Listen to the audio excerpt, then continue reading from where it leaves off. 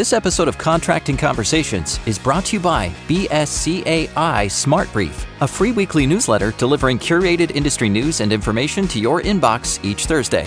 Subscribe at bscai.org/smartbrief.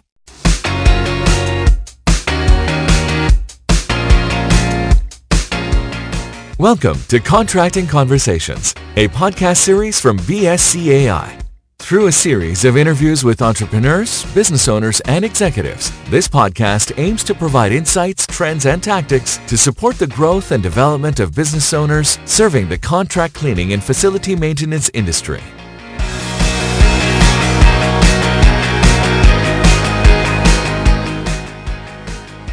Welcome to Contracting Conversations, the official podcast of BSCAI. I am your host, Kate Jacobson. Joining me today is Dr. Eugene Cole. He is a former professor of environmental health sciences at Brigham Young University and a consultant to the World Health Organization, the Centers for Disease Control and Prevention, and the U.S. Federal Trade Commission.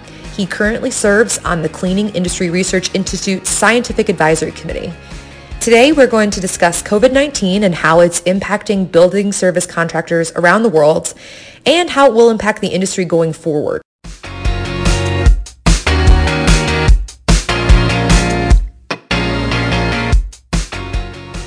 Support for Contracting Conversations comes from our premier partners, 3M, Diversey, and Karcher.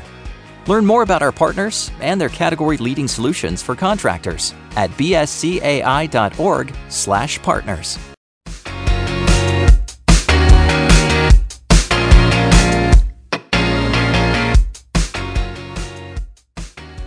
Thank you so much for coming and joining me today. I appreciate it. Obviously, COVID-19 has everybody really stressed out. It's really changed everything we do, but especially for BSCs who are right on the front lines, having to deal with their customers, having to deal with how to even react to a pandemic. So I'm hoping to get your perspective about, what this means for the industry now and what it means for the industry going forward. So my first question is, you're a pandemic expert. So what makes something a pandemic versus an outbreak? And why is it important to note that distinction? Well, an outbreak is the number of cases of a disease that is above normal in a particular area. So it could be within a large city. It could be within a state. In other words, it begins to get out of control of local health officials and the health department. Pandemic begins to spread. By definition, it's one or more countries in at least two of WHO regions of the world. They divide the world into 6 regions. And so as soon as there are 2 or more countries in one region and at least one in a second region, it technically becomes a pandemic. And pandemic by definition, other than that, means sustained human-to-human transmission. And it's highly infectious, and so it begins to spread rapidly. The SARS epidemic in 2002, 2003 technically was a pandemic in terms of numbers of countries. It reached at least 30 different countries, more than one WHO region, but there was no real sustained human-to-human transmission. Those that contracted the disease were in close contact with someone else. Then they got on a plane, flew somewhere like to Toronto, Canada, and then infected healthcare personnel. And the healthcare personnel suffered severely from that because of close contact. So it was extra close contact with SARS as the main vehicle of transmission. Here with COVID-19, it's much more infectious, and we're recognizing not only contact with individuals that have symptoms or tested positive or are a healthcare personnel or home caregiver, but apparently through no known vehicle of transmission that they're aware of other than high contact surfaces, for example. Wherever they work, wherever they go to school, a lot of contamination on surfaces, and hence particularly in the remediation and restoration cleaning industries at this point in time. The emphasis is on hard surface cleaning and differentiating between cleaning and just disinfection, and emphasizing cleaning, which is the removal of whatever residual material are on these surfaces, desktop, countertop, tabletop,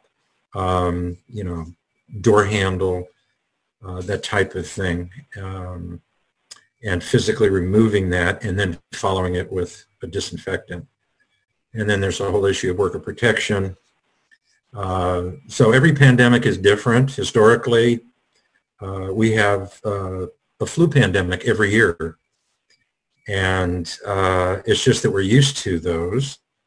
And we don't have travel bans or businesses closing, people self-quarantining, because every cold and flu season, everyone gets sick at least once. They have a cold, or they have the flu, or they have both, and everyone gets a flu shot, or almost everyone, and they feel really bad. They stay home, they self-medicate, and then they go back to work. But flu season is just as infectious in terms of transmission as this COVID-19 virus. And to give you an example, 2 years ago in the 2017-2018 cold and flu season, we had a particularly bad influenza A virus that circulated around the globe. These viruses continue to circulate. And just in the United States alone, there were 45 million people infected. There were over 800,000 hospitalizations, and over 60,000 people died. I mean, right now, that's magnitudes worse than what we have now with COVID-19. But again, we didn't have mandatory quarantining, travel bans, businesses closing, and that type of thing. I think we were a little bit too complacent then, and things that we're doing now in terms of emphasizing social distancing and hand washing should have been emphasized back then. I mean, it took its toll. For the last 10 years, every cold and flu season, just from flu, there's been anywhere from 15,000 to as much as 70,000 deaths. So, wow. And again, you hear some folks put things into perspective, 55 to 60,000 people die every year in car accidents and so forth.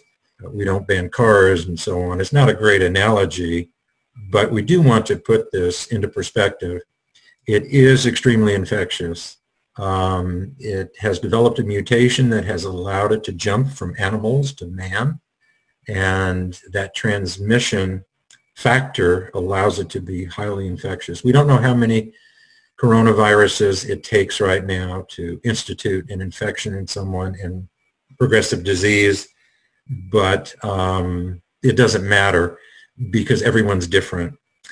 And whether someone becomes infected or not, and whether after infection they develop disease or not, depends on their immune system, which is dictated by their heredity, their genome, and whatever else they've been exposed to in life, and what their chronic conditions are right now, and their age and gender. And so I'm probably saying too much at this point, but eventually I think there's no question everyone on this planet will be exposed to this virus at some point in time. There will be a second wave when restrictions are eased and people begin to return to work. I think there'll still be social distancing and emphasis on hand washing and other hygiene measures. But everyone eventually will be exposed. Right now we're in a race to develop a vaccine and as many different treatments as possible so people don't die in the meantime. So we just have to wait and see what happens.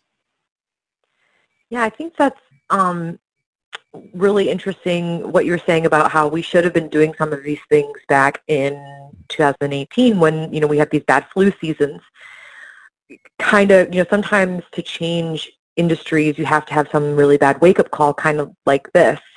For the cleaning industry, I know this has made a lot of our members at BSCAI go, my best practices maybe aren't the best practices. Maybe I need to be doing these types of things more regularly, or maybe I need to be thinking about kind of what my stockpile of PPE is, or what kind of products that I'm using.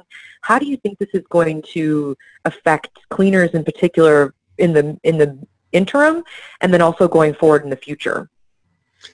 That's a great question, and I agree that there will be carryover from this pandemic into the regular cold and flu season for years and years to come. Any type of respiratory infection that spreads throughout a population will now be given respect. People just from this pandemic will remember social distancing, and I've got to stay away from sick people. If I have to care for someone who's ill with a respiratory infection, I've got to do a lot of hand washing and restrict them to one room in the home and one bathroom that's just theirs, and basically quarantine them. So a lot of these things will help to change behavior that should have been changed years ago, with thousands of dying from cold and flu every year. Typically, on average, it's about 35 to 37,000 people that die from just flu. Then you have others that die from cold viruses or adenoviruses. I mean, there's a whole slew of respiratory disease agents, and they tend to affect and result in death more often if people have chronic respiratory diseases. So they have COPD, they have chronic bronchitis, they have moderate to severe asthma, and so forth. People are going to be more aware of risk factors in this regard. People that have heart problems, they're on medication for, they're severely overweight or obese. These are things that play a role in how the disease progresses in their body. And now, the emphasis on cleaning is one that's extremely important. For decades, cleaners, remediators, restorers are used to maybe going in and blasting things with a biocide and then cleaning up and then doing it again. But first and foremost, disinfection isn't cleaning. Now, there are products that are cleaner disinfectants, but one good thing about this particular pandemic and this coronavirus, it's what we call an envelope virus. You've probably heard of that. It has an outer lipid coat, makes it very susceptible to inactivation by detergents. Actually, soapy water will work to inactivate it. But if you're using soapy water on a surface, you're also removing it. And that's more important than trying to kill it in place. And we learned this years ago when everyone was looking at, again, spraying something on surfaces, particularly in healthcare environments, to kill these certain infectious agents. Well, they would do that, but then you still have a residual. And some of those are allergenic. And you still have to clean and remove the residual, or people can suffer the effects of exposure to dead bacterial cells, inactivated viral nucleic acid, so on. So we're back to cleaning again, physical removal of what we don't want to be there. Or as Dr. Michael Berry from the EPA said years ago and started the concept of cleaning for health. You clean for health first, rather than appearance. Appearance is second. And so recently I've been conducting, I'm in the second year, well, until it was cut short by the pandemic, in public elementary schools, looking to decrease infectious agent transmission rates and hence reduce absenteeism.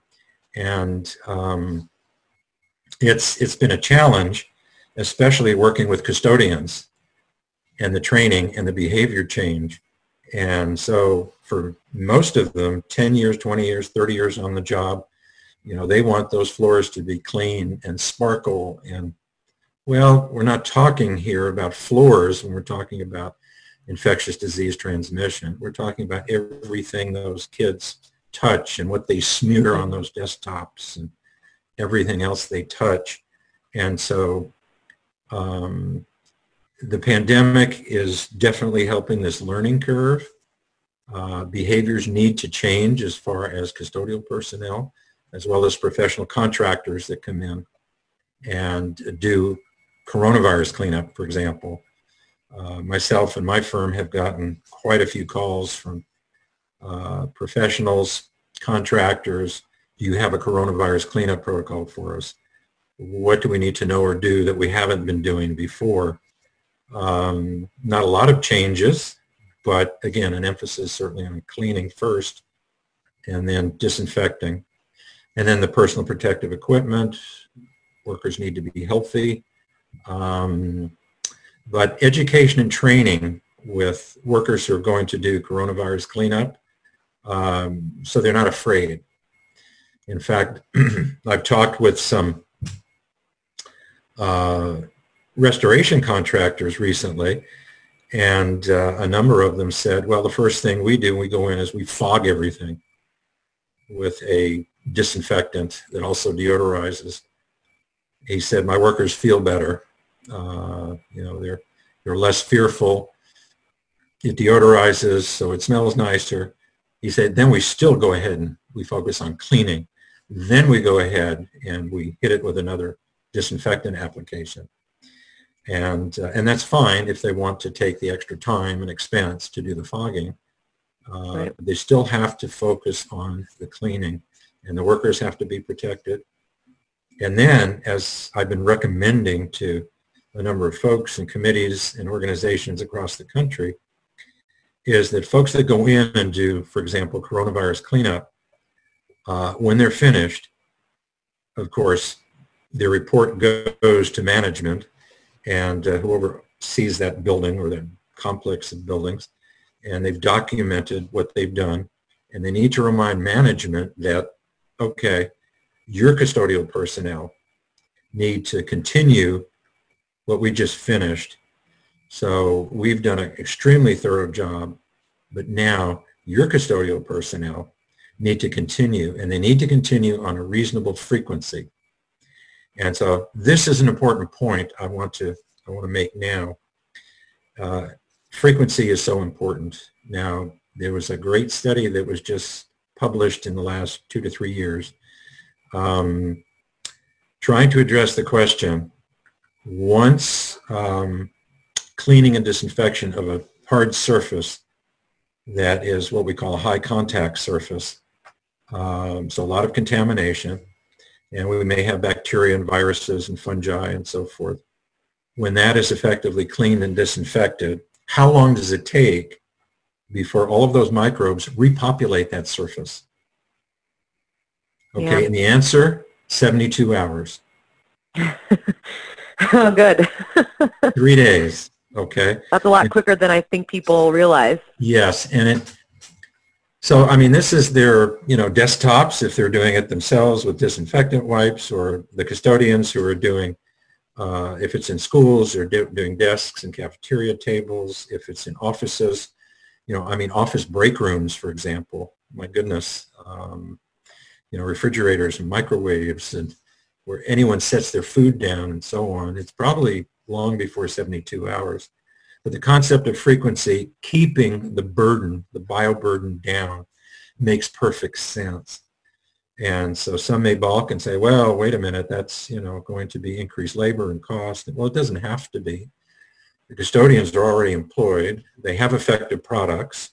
Industrial grade. Is just a question of where they emphasize and put their time and effort.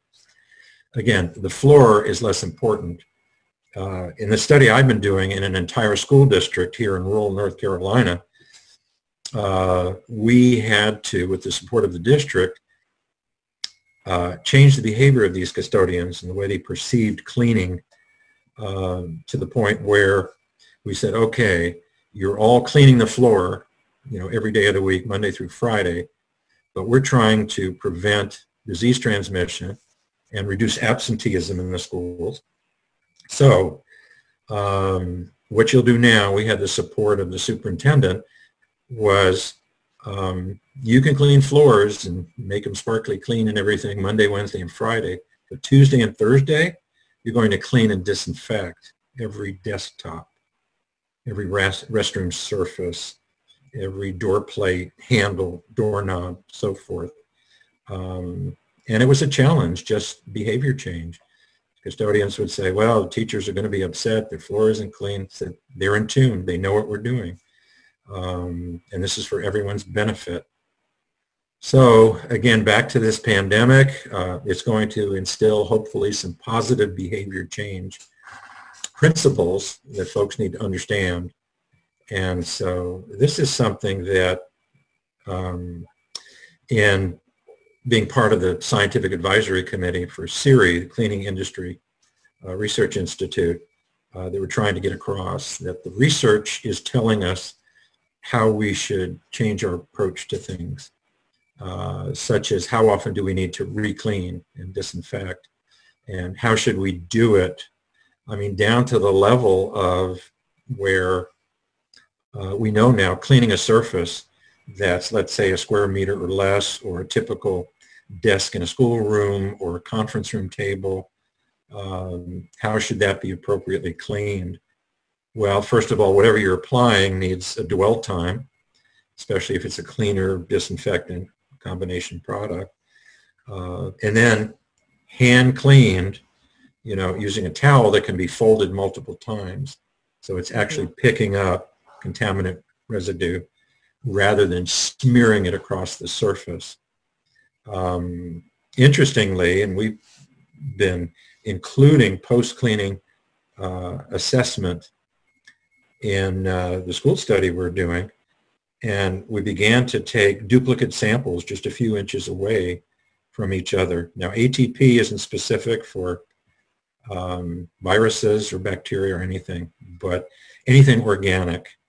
So skin cells that are shed, residues of saliva, people coughing, sneezing, whatever people had for lunch or that type of thing, increases the value of the ATP reading.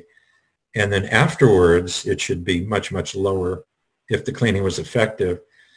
In these duplicate samples, just a few inches away from one another, one would be very low, for example, and another one would be high, indicating that surface wasn't effectively clean. Someone picked up their cloth or their reusable microfiber cloth at a certain point. They didn't effectively clean. And so one emphasis too is for, you know, post-cleaning monitoring to be done by those who are interested in how effective your cleaning is relative to future outbreaks, pandemics. It doesn't have to be a pandemic, but normal cold and flu season, for example. And then really year-round, you know, what happens to flu viruses in the spring and summer? Well, they still circulate, but most people are outdoors, and there's a whole nother group of viruses that affect us. And those typically produce gastroenteritis, nausea, vomiting, diarrhea, that type of thing. So we're still into appropriate cleaning and disinfecting. I need to stop and give you time to talk. No, I mean, I think this is fascinating. I think that, you know, like just from what we've been hearing from our members is just that this has been like a bomb dropped, you know, like that they had all these cleaning schedules put together, they had all these things, all the ducks in a row, and then this has just thrown a huge wrench in not only how they clean, but considering what types of training they have to go retrain custodial staff and janitor staff like right now, because they have to do high touch surfaces and they have to understand the difference between disinfecting and sanitizing, and it can be scary isn't the right word. I think it can be a little overwhelming for business service contractors, but it's something, like you said, that if it has a lot of longevity. These are things that can be implemented years down the road, and then the next time, hopefully this doesn't happen for a while, but if anything ever did happen like this again, they've got a little bit more of a playbook to go on than, you know, totally upending how they do their business. Yes, you're absolutely right. And I would approach it with, you know, building service contractors from this standpoint. Look, what you've been doing over the years is great, and it works. All you need to do now, because of this pandemic and in the future, is make slight modifications to what you've been doing and doing it well. And don't feel overwhelmed. Don't feel there's going to be, major cost involved. But institute these changes. There will be training. As I said, we've not only had to, in the school district, initiate training with custodial supervisors, facility director, and the custodians themselves, but we've had to constantly reinforce that from different directions, from the administration, from those of us doing the research and so forth, and just gently saying, did you remember to do this or this? Are you actually cleaning the surface, that way? Do you remember what we showed you in the training session? And, just, hey, we appreciate what you're doing. You're doing a great job, but things are a little bit different now in the world. And of course, for years to come, things are going to be different.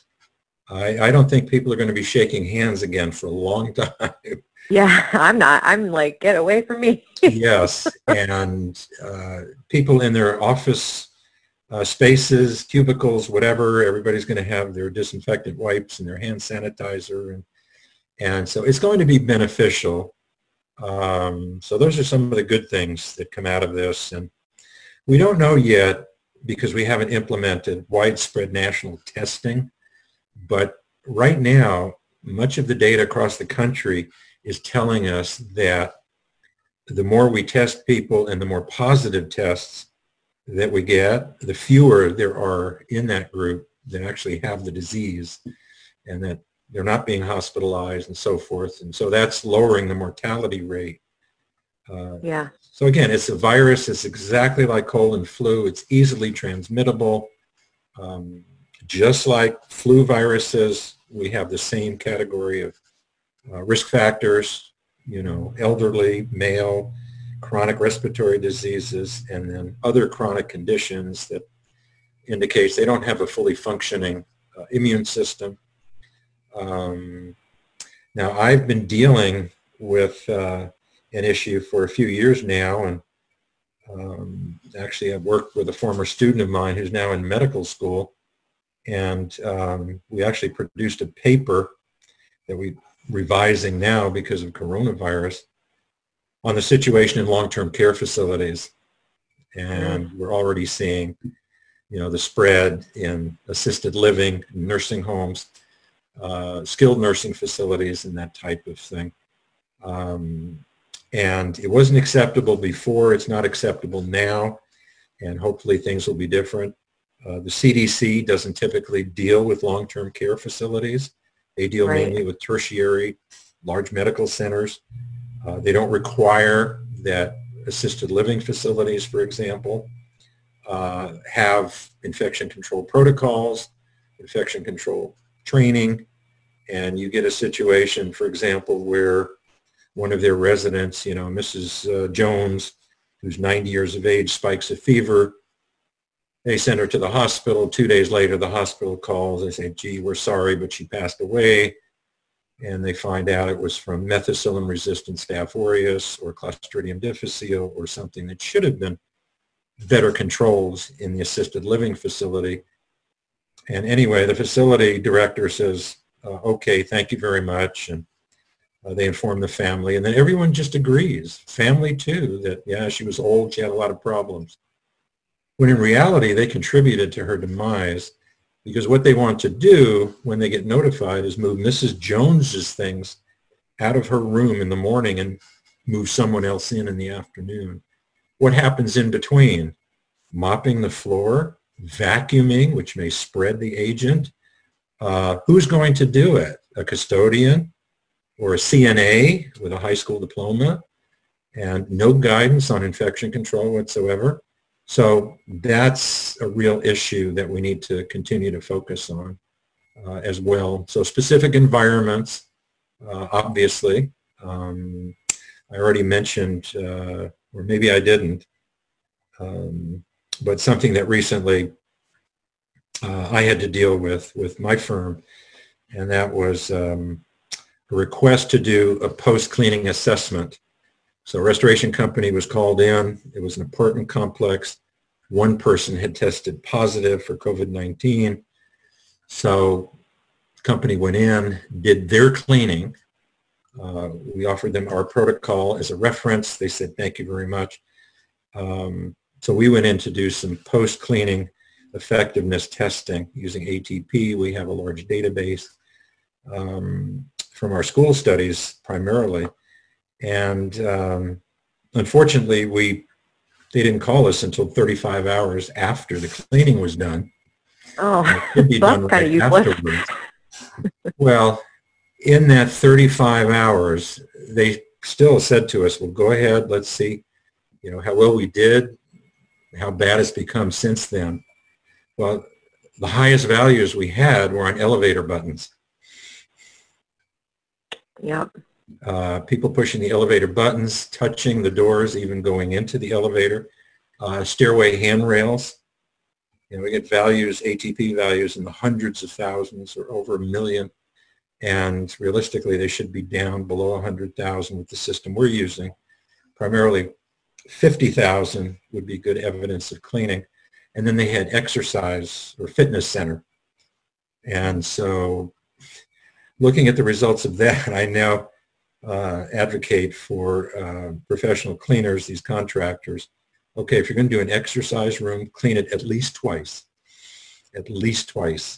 because the handles on the exercise machines, the buttons that people touch, people are sweating, they're, wiping their nose, whatever, high contamination levels. And so those need to be cleaned at least twice, maybe a third time. So let's see what else. When contractors, well, the importance of personal protective equipment when they do a cleanup. And then as custodians, modify their own procedures, their own protocols. They should adopt some of those. I don't think they need to wear respiratory protection in normal custodial duties, but certainly disposable gloves, quality products, understand cleaning with a detergent. But if a restoration company is going to go in, individuals in that building were reported as testing positive for COVID-19. Some are recommending, 24-hour dead period, turn off the HVAC system, let it sit. I think that's fine. Viruses just don't do well without human tissue, and so there will be a death curve that will start just due to environmental exposure on different surfaces. A lot of surfaces, it's only going to be a matter of hours. Others, maybe a day or two or longer, but then you go in and you clean. So you shut down everything, let it sit 24 hours and start the cleaning process. Give consideration for using air scrubbers during the cleaning process. And then I recommend 24 hours following the cleaning. And then, of course, having someone come in who is an HVAC specialist.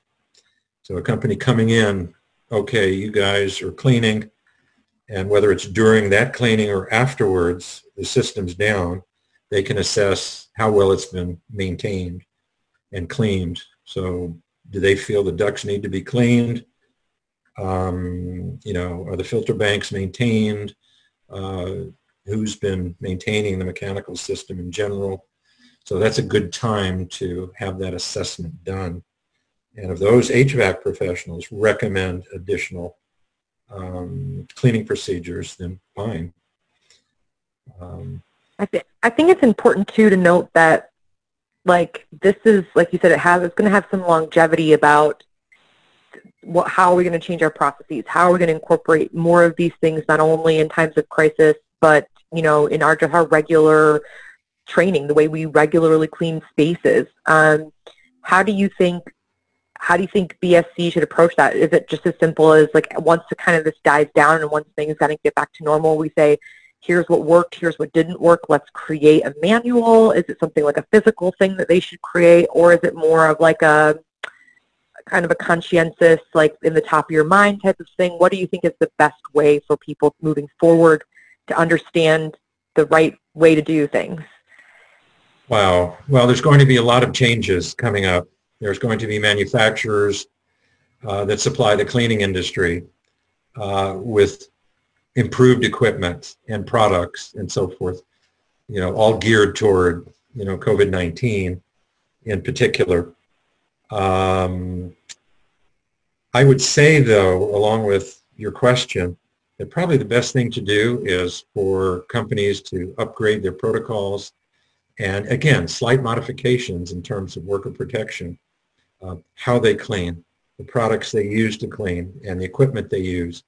One thing that's extremely important in that regard, those that go in and do a cleanup, particularly for COVID-19 or in the future for another epidemic or pandemic virus, whatever it might be, just like sewage backflow remediation, okay? When you're done with one job, okay, you need to clean and decontaminate all of that equipment before you take it into another environment. Even though you're going to clean that one and you consider that one contaminated, you never know what you're transmitting from one environment to another. So very similar. So I think there's going to be much more focused attention, let's say, on that regard. And why do folks do that now with sewage contamination? Well, it's the infectious agent component primarily. Right. We've got everything in sewage. In fact, I just had a paper published in the Cleaning Science Quarterly on the science of sewage. And most people don't want to know what's in sewage, but besides the infectious agents, there's a lot more in there. And so you have to be very careful and adjust your cleanup procedures accordingly. Again, be guided by the science that's coming out in that regard. Modify and slightly update your protocols. Make sure your workers are protected. Maybe have more regular training sessions. And reinforce those so that folks know, hey, this is mandatory, this is not optional. Or you can say you have to do this, this, and this, but here's an option here, here's an option. And it depends upon what the environment is that you're in. So there has to be some flexibility. And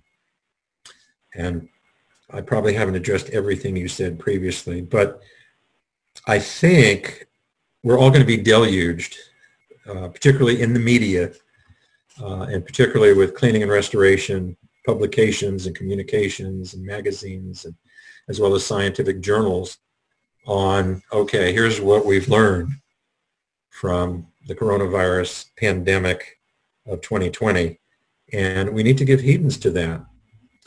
And it's going to take individuals, it's going to take scientists working with practitioners, working with management type personnel to filter that out and say, yeah, this is a good way to modify our practice. It's going to get the job done for us. It also protects our workers.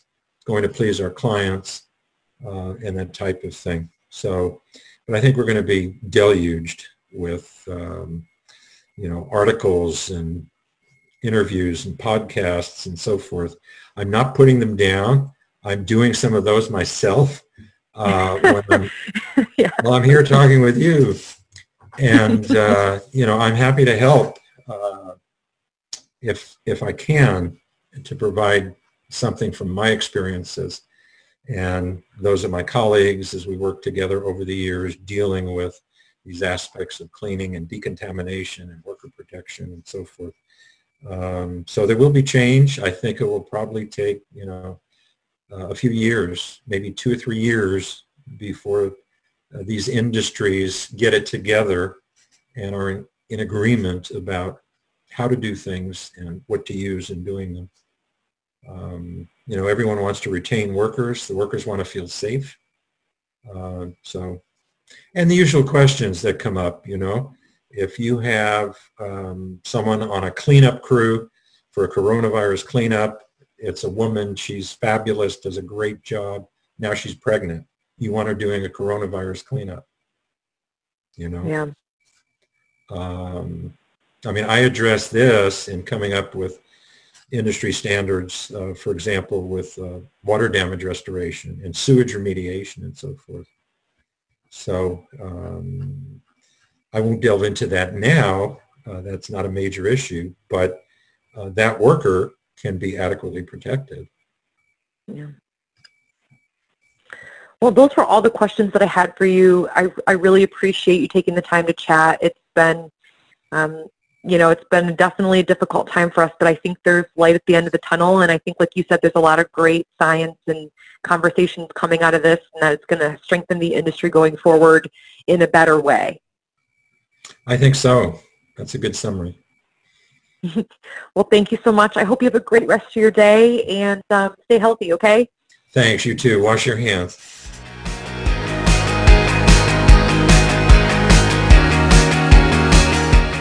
Thank you for listening to this episode of Contracting Conversations from BSCAI. If you liked what you heard and you want to find out more or to listen to previous episodes, head over to bscai.org/podcast. There you can also subscribe to our newsletter so you never miss industry news, updates, and great tips. Subscribe to Contracting Conversations on SoundCloud, Apple Podcasts, Spotify, or wherever you listen to podcasts, and learn more about our community on Facebook, LinkedIn, Twitter, and YouTube.